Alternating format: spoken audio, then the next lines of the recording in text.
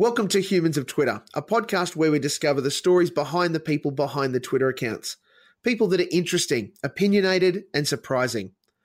I'm your host, Steve Malk, and today I'm speaking with someone who describes themselves as your mate. Humans of Twitter is their stories in their words, in a little more than 140 characters. Please welcome today's addition to the Humans of Twitter list, Sam Mack. Thank you very much, Moxie. Great to be on the podcast. I know technology is such a great thing. In social settings, Sam, how do you introduce yourself? I introduce myself as Sam. I know it's a little unconventional going with my first name. Do you mean in terms of my career or my position? Is that what you mean? Yes. I don't do that. It's just not something that I feel overly comfortable with. If someone, tells me what they do and we're sort of having a conversation, then I might, let them know what I do. But yeah, I've never been one for, hi, I'm Sam. You may have seen me on blah, blah, and blah. You may have heard me on blah. I actually feel a bit uneasy when people come up and introduce themselves with a bit of a resume. How do you feel being recognised as Mr. Sam Mack from the television or the radio? I don't have a problem with it. For the most part, people are quite nice. People are quite friendly. It doesn't happen that often. I find that if I'm doing a lot, with a particular show or, if I'm in a particularly busy period where you're on every second night or something, then yeah, it happens a bit more around that time. But no, I if people are coming up and saying, hey, I like that thing you did, with the project or the B League or whatever, then it's a really nice compliment for the most part. So it happens a lot in pubs, weirdly. I think people, have a few beers or a few drinks under their belt and they're more prone to come over and tell you, who's good on TV and who's not. But they forget, and I don't know if you ever get this, but people forget that a lot of the on-air people that they're talking about are actually really good friends of yours. So you're just in this weird situation where you're like, oh, yeah, okay, oh, really? Oh, I'll pass that on. I'm not going to pass that on. Who are your favourites on TV at the moment, Sam? I'm loving John Oliver. I saw him live here in Sydney a couple of weeks ago. Fantastic live show. Lucky his show, bastard. Yeah. One of the few things in my career that I paid my own money for. So that's just to give you an indication of how into his work I am. It was a great show. His show on TV at the moment is Last Week Tonight, for people who might not be familiar. Also loving, my old favourites, Sean McAuliffe, who's about to come back with a brand new show on the ABC. Conan O'Brien, not as much as I used to, but still enjoy his work. Stephen Colbert, I recorded his first episode, so I'm excited to see that. Ricky Gervais, always loving his stuff. Rarely would a week pass where I don't watch an old episode of The Office UK. I still haven't let that go. It's been 14 years and I can't let go. They're probably Larry David is the other one. Curb Your Enthusiasm is using up most of my IQ space on my Foxtel at the moment. What is it about the Office or Curb that tickles your fancy? Number one, there's no laugh track. I don't like being told when to laugh, particularly when that thing is not funny to me. Yes. Talking to you, Two and a Half Men, Big Bang Theory, etc. Insert Chuck Lorre comedy here. Yeah. Number two, I just think that they are underplayed, particularly The Office UK. Like, it's just, you can watch it 10 times and you'll watch it the 11th time and see something that you didn't see the first 10 times. And that, layered comedy, the little nuances, I just think that in terms of a sitcom, The Office UK is absolutely perfect. In terms of Curb Your Enthusiasm, Larry David, I just love his disposition. And I'm fascinated by how far that is from what Larry David, away from the camera is really like. I saw a really good chat with him on 60 Minutes where they were trying to get him to answer that question, and there is no answer to that question, or he's certainly not willing to give it. So, I've never seen a bad episode of either of those shows. That'd be my answer. And they just make me laugh. They're just my sense of humor. They're that little bit darker. They're not afraid of the awkwardness. I'm obsessed with those shows. What is it about comedy that you find attractive and you think you do good about? I I just find that it makes life more fun, and it's a pretty simple way to look at it. You catch up with your mates. The more time you spend laughing, the better. So if you can make something, or if you watch something that makes you have that reaction, then that's what it's all about, because there's so much doom and gloom, and there's so many things that you could be worried about in the world, and there's a lot of horrible things happening in the world. So sometimes the best way to deal with them is to, compute it through humor, or the other thing is it's just fun. There's no great philosophy over it. It's just fun. What's the biggest thing to have happened to you? The biggest thing to have happened to me, are we talking career or life in general? Because I guess if we're talking life in general, then it would be to have been born. I don't think I've achieved much bigger than that. And I didn't really do much. I basically just arrived. We'll put some photos, some links up for you guys. We won't. You were just about to chase those up, weren't you? Yes. The biggest thing that's happened to me, I guess in terms of career, it would be the very beginning. And I started off in radio. I grew up in Adelaide, and I was at uni and working part-time, and my auntie suggested that I entered a competition on SAFM, which was the radio station in Adelaide, and they were doing a competition called Who Wants to Be a Co-Host on Air, which was, at the time, a very clever wordplay on the TV show Who Wants to Be a Millionaire. And I applied for that because my auntie Liz suggested I do it. So I applied, and I play guitar, so I wrote a few parody songs, and I went in and I won the competition, and the prize was a trip to Edinburgh in Scotland for the Edinburgh Fringe Festival, which I went to and did some reviews for them. And then when I got back, they offered me a job. So I guess that was kind of, the biggest moment in terms of career. Like, that was my big break. That kind of got me into this crazy industry that I'm still loving to this day. So yeah, that'd probably be it. That's an amazing moment and opportunity for someone like yourself who is a bit of a comedy nerd to go to where all of the comedy happens at once. Absolutely, yeah, and to just soak it up. I think also just the experience of going from having no real insight to what it's like to work in the media to being right in the thick of it, to sort of seeing these guys put their show together. I was fascinated by the planning that's involved, the preparation for a show, then the execution of a show, then the analysis of the show. I just had never considered that there was so much that went into a 3-hour radio show. So it was honestly an amazing learning experience, but also a lot of fun. And I guess for me, it solidified that this is what I wanted to do with my career. I wanted to be in this space working with these types of people. In radio, have you had a moment where you've gone, look, this is the most radio thing I've ever done? What do you mean by most radio thing? People that are outside the industry often think of radio sometimes as being filled with cliches.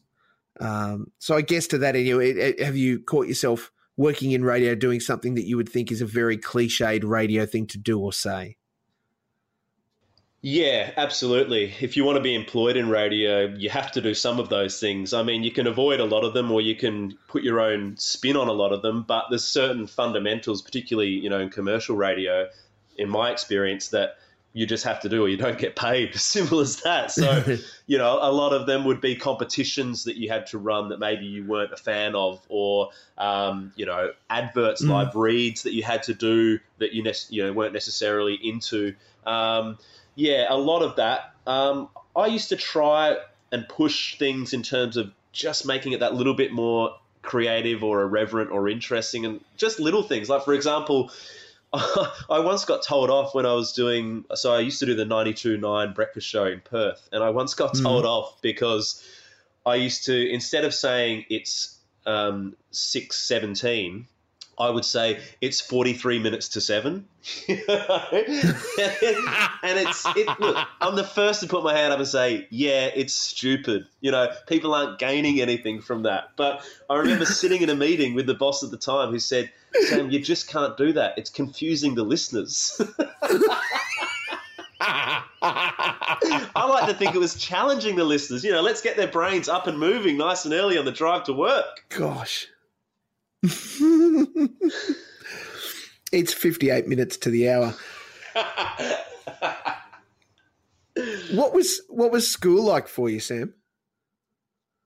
School was good. It was pretty comfortable. I went to a public school in South Australia that was a pretty sporty school, which was good for me because I was really into soccer and I played pretty competitively at that. I was pretty good at rorting the school system, and by that I mean, if we, that sounds really dodgy. If we were asked to put together a 1,500-word essay on blah, I was pretty good at saying, pulling the teacher aside and saying, hey, would it be okay if I approach this in a different way and maybe make a 5-minute video about, insert topic here? And for the most part, they were really receptive to it. I think it made it interesting for them because rather than, just reading all these papers, they had a video presentation, they could show it to the rest of the group. And I think that's when I found, I guess, the buzz for creating, for making something out of nothing. I used to run my own little newsletter while I was at school and then while I was doing 6 months at TAFE, and it was called The Fake Times. And, it was just, calling it satire would be very kind. I was 16, 17 years old, but I think, it was trainer wheels satire. Do you think, on reflection, that the teachers that allowed you to submit video presentations instead of written presentations might have just been making allowances for Sam? Possibly. I also think that I was quite persuasive. I would do my darndest to make it seem like a good thing for them, I would say, and I'll chat to the other teachers about, how you really nurtured me and you really, were my guidance on this whole project. And then I had a really good relationship with the principal at the time. So quite often I would be, doing a speech or talking, doing the sport updates at the assemblies, and I would not be adverse to, plugging teachers, and what teacher, what teacher does not want to receive compliments from a student in front of 1,000 people? Everyone's got an ego. And then, of course, you did a time call. That's right. A very confusing time call. I was actually banned from using the video camera at school. What? Yeah. Like I said before, I used to ask if I could do my assignments on video quite often, but it reached a point where we were doing assignments on video, but my mates and I were also making our own little sketches with this. And it was one of those old school, this is going to sound like I went to school in 1964. It was one of those old school video cameras that you had to insert a VHS tape into it.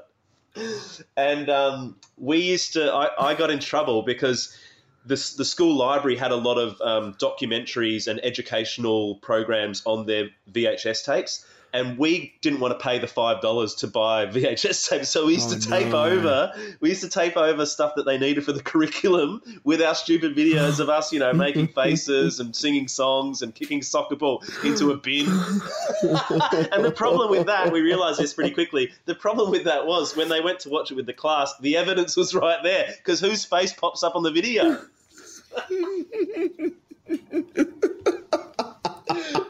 They knew exactly who'd done it. Gosh. Where is the line between public and private for you? Good question. Yeah, that's an interesting one. I'm pretty open. In terms of social media, there's not a lot that I'm, secretive of or hiding. I think I'm extra careful with family because, they haven't chosen the same career path that I have. So I'll certainly ask for permission or I'll check if things are okay. And you get a gauge of what people are comfortable sharing and what they're not comfortable sharing. So, but with me, no, I'm pretty open. I'm really happy to talk about, I just put a thing on my Facebook before about,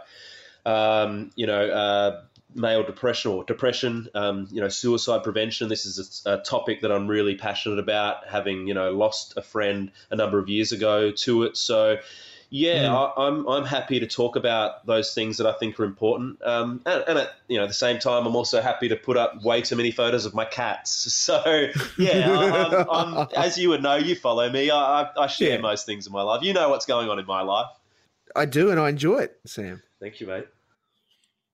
How do you stave off some of those feelings of darkness that we all at times experience? Yeah, I think, and this is going to sound quite strange, but I turned to comedy. I could be having the worst day. I could have some horrible news. I could be going through something, that's personally really troubling. But if I sit down and put on an episode of The Office, honestly, it's not going to fix the problem necessarily, but temporarily it will remind me that, hey, there's still stuff to laugh about in life, and try to get through this however you can. And for me, watching those shows that I really love helps with that kind of thing. And I'm happy if you don't want to talk about this. You said that you lost a friend some years ago to depression and mental illness. How did you feel learning about that for the first time?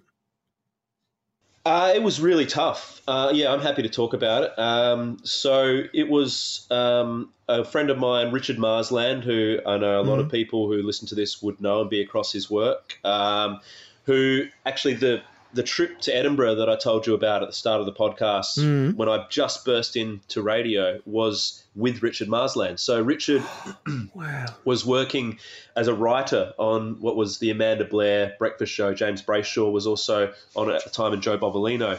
And Richard immediately was, well, first of all, I was just amazed at how sharp this guy was. Like, just the ideas, the jokes, like it was just a conveyor belt of humor, just, being around him.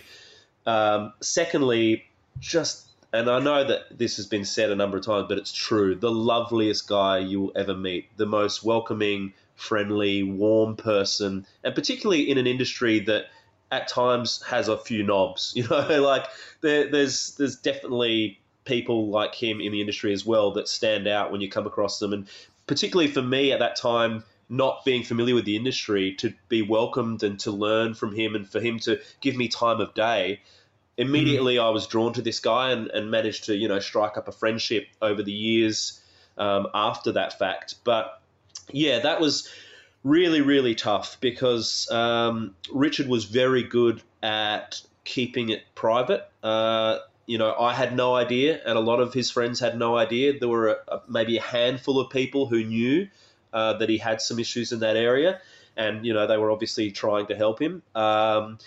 So yeah, when I got that news, it was obviously so devastating, and it's still raw all these years after the fact. But a lot of good has come out of it, in terms of awareness, in terms of people that knew him or worked with him, and a lot of high-profile people that worked with him, helping to spread the message and spread the word about, looking out for these little signs that maybe, your mate, your workmate, your teammate, your family member, your partner, maybe something isn't quite right, and being a bit more attuned to those signs and just offering support and making sure that people know that there is support and there is love and there is help out there, and that people are valued, and that people want to get them through this stuff. So, yeah, it's something that has really played a big part in my life, and has, I guess, made, I think for a lot of his mates that were affected by it, it's made a little bit of a side mission to kind of educate people and to talk about it. So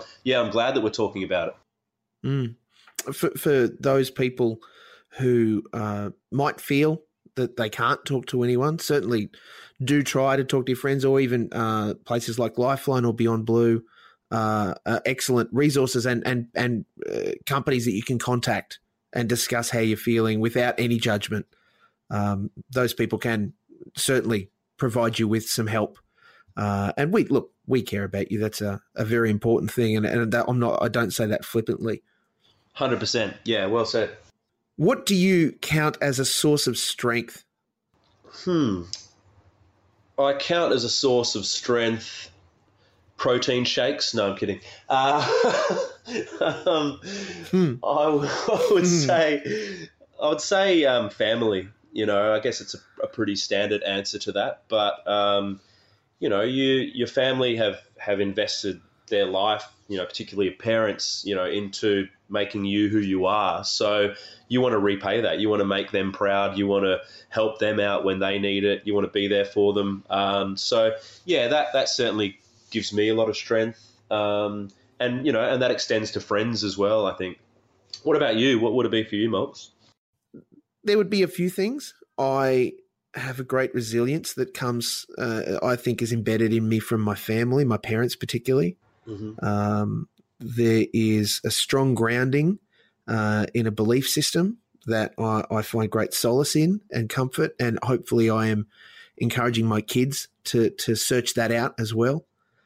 And I gain a lot of energy from people, from talking to people and hanging out with people. Fantastic. Well, you're very good at it, mate. I enjoy your podcast. So thank you. Yeah, and I've always enjoyed your work. So yeah, that's great to hear. So my question to you then, in return, sir, how did you annoy your family as a kid with videos and comedy? What's the most outrageous thing that you made them have to sit through or deal with? Oh my goodness, I would make videos almost. I was one of the most prolific content providers of the decade. Honestly, I was just churning out quantity over quality. I would get my parents unwillingly involved in sketches that even I didn't know what they were about. I used to get around in an Orlando Magic singlet, Shaquille O'Neal, number 32, and doing weight sessions with a 5-kilogram barbell and dumbbell, and just telling them that, you know, I was the next Arnold Schwarzenegger. I used to also obsess over being on TV. I used to go to the Highmarsh Stadium, Cooper Stadium as it's now known, to watch the soccer, and they'd have the NSL, the National Soccer League, or the game of the round, and Les Murray would be in town, the iconic Les Murray, and I knew exactly where to stand behind him so that when he did his piece to camera, you'd see little me standing there in the background, and I'd get my mum to record it on VHS, so we'd have to go pause and then the still advance feature to see like how many frames I was on the camera for, and I'd chuck a major tantrum if she ever didn't record it properly. So it's good to see that vanity has continued into my my adulthood. I'm glad you've been able to temper it. What do you do really well? Listen. And I think that is extremely important. Definitely in my background in radio, listening was something that, you know, I learned pretty early on would make the difference sometimes between a good segment and a great segment, because if you're not listening, you could miss the most amazing piece of information that then needs to be explored. And from a radio perspective, there's people sitting in their cars who've heard your guest say something, and a lot of the time, you've probably experienced it yourself. You're like, oh, I want to hear more about that. I want to hear more. But if you're not attuned to that, and if you don't then expand on that idea or that thought that they've had that's really interesting, and you just go on to your next because you've got a set amount of questions that you want to get through, then I think that's a missed opportunity. So I think listening is super important for radio. I think it's important for TV, and it's important for just your day-to-day life, you know, having conversations with your mates. There's nothing more frustrating, and it happens, I'm sure we all do it at times, but you're in a conversation and someone starts talking about something and you've got a story that you know they've triggered off because they've mentioned some word that reminds you of a story, and you're just so eager to jump in and tell your story that you don't hear the end of their story. So it's frustrating. So definitely listening. Sorry, what was the question? Has not listening ever caught you out on TV? Not on TV, not a specific moment that I can recall, but there's certainly been a time where not hearing has caught me out on TV. That was more of a technical situation. If you want to have a look, this still exists on YouTube, I believe. If you type in Sam Mack 7 p.m. Project Whip Around, you'll find a video where I think Husey was on the panel at the time, and Husey crossed to me. He said, Sam, what's going on in Perth, mate? And my earpiece had died literally 10 seconds before he said that. So I'm just sort of staring blankly, like, not thinking there's any problem. And then when I watched it back, of course, Hughesy goes, "Sam, you're on." And again, I'm just like, looking into the sunset, looking at the camera for the moment, just sort of like, twiddling my thumbs. And then he goes, "Sam." And then they go, "All right, nothing's happening in Perth. Let's cross to Melbourne." But the great irony is I probably still got about the amount of time I would have got if I had spoken. I got about 15 seconds, which is your average whip around time. Yeah, those whip spots are notorious for just being rapid fire, super quick, and everybody that's got one invariably tries to milk it for longer than their 15, don't they? Absolutely. Probably my favourite moment doing the whip around on the project was where, so they obviously speak in your ear where they go, "Oh, Sam, you're up next," or, "We're going to Brisbane next," or whatever it might be. But one of the best was, so I was waiting to go on and I knew that I was next because the Melbourne person was on and I was about to go on. And as the Melbourne person was wrapping up, I heard a voice in my ear go, "Sam, we're tight for time. You have to wrap it up right now, mate." But I hadn't said a word yet. I hadn't even started speaking. That's crazy. Fun segment, though. Yeah, and always. And I always do, as a viewer, love watching the whip just to see some people who I would like to think I can count as friends, and also just other, media people doing the thing that are pushing really hard. They've got 3 gags. They want to deliver them. They want to make sure they get in there. And to hell with you telling me in my ear that you're cutting me off. I'm going to keep going. Yeah, I spent 19 minutes writing this script earlier today. I had to drive 10 minutes to get here. I'm going to get my money's worth. Oh, Sam. What are you going to achieve in the next 12 months?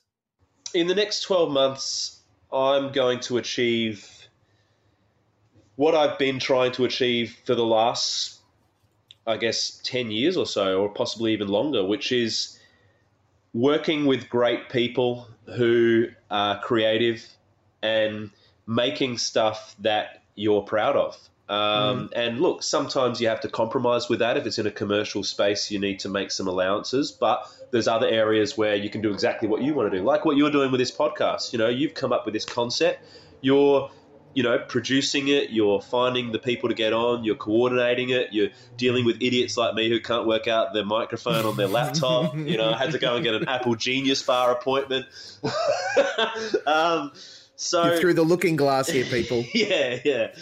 So that's it for me. That's the most, I guess, career-wise, the biggest focus for me. In terms of non-career, I'm really passionate about animals, so I'm an ambassador with Sydney Dogs and Cats Home, so I want to do a bit more with them, whether that be hosting events or donating money or time or whatever it could be.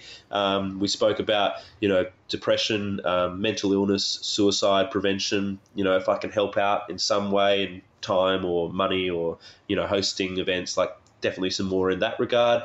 And I guess the final thing is to just, we spoke about it right at the start, to have fun, to laugh, with mates, with family members. And if you're doing all of those 3, then you're doing all right. Well, Sam, you certainly have been fun to chat with. Thank you so much for your time today. Thank you for the things that you've shared. Please know that you are very valued and important, and the things that you've shared with us, I'm sure many will agree, they're special. Thank you for sharing those things. Absolute pleasure, mate. And anytime. I love your work, so keep up the great stuff. I'm sure a lot of people who come on your shows understand, that this stuff isn't the easiest. There's a lot of time and a lot of effort, a lot of hours that go into this stuff. So, yeah, we thank you. Oh, you're very generous, mate. Thank you. Now, obviously, you are on Twitter. Are there any other social accounts you want to own up to? Yes, I am on Instagram as Sam Mac Insta. I had a guy that I sort of know the other day, Mitch, who said, "Oh, it's Sam Mac Insta. I thought that was your full name. I thought you were Sam McInsta." Idiot. And I'm also on I'm on Facebook. Oh, I'm doing a bit more Periscope these days. Have you mucked around with that at all, Periscope? Cool. I have, but I don't live an interesting enough life or be in interesting enough places to warrant it. Well, that doesn't stop most of the people on Periscope. I watched a guy named Stephen Brody Stevens, who I really like. He's a comedian from LA who's friends with Zach Galifianakis, and there's an amazing show which I'd recommend that you can check out. They're only 20-minute episodes. I think there's about 10 of them all up, and it's called Stephen Brody Stevens Enjoy It. You can find it online. Anyway, he periscopes all the time, and he's a fascinating guy. He calls himself the Prince of Periscope, and he drives Ubers in LA, but he actually drives his mum's car as an Uber, so he picks people up, but he's live periscoping it, and then randomly he'll go into a drum solo. Like, he takes his drumsticks around, he'll play the steering wheel with his drumsticks, and I watched him on Periscope the other night, and the title for the Periscope video was going to Walmart to buy gum and a steering wheel cover. And I watched 45 minutes of this guy shopping at Walmart, which included a fascinating 25-minute conversation with a Walmart employee about religion. So it's bizarro, but honestly, sometimes you can't look away. So, yeah, don't undersell yourself, mate. I'm sure you've got plenty of interesting things to chuck on Periscope. Sometimes I think we're just encouraging the stupid people. Gosh. This has been the Humans of Twitter, and I can confirm that @Mr. Sam Mack is indeed human. And your mate.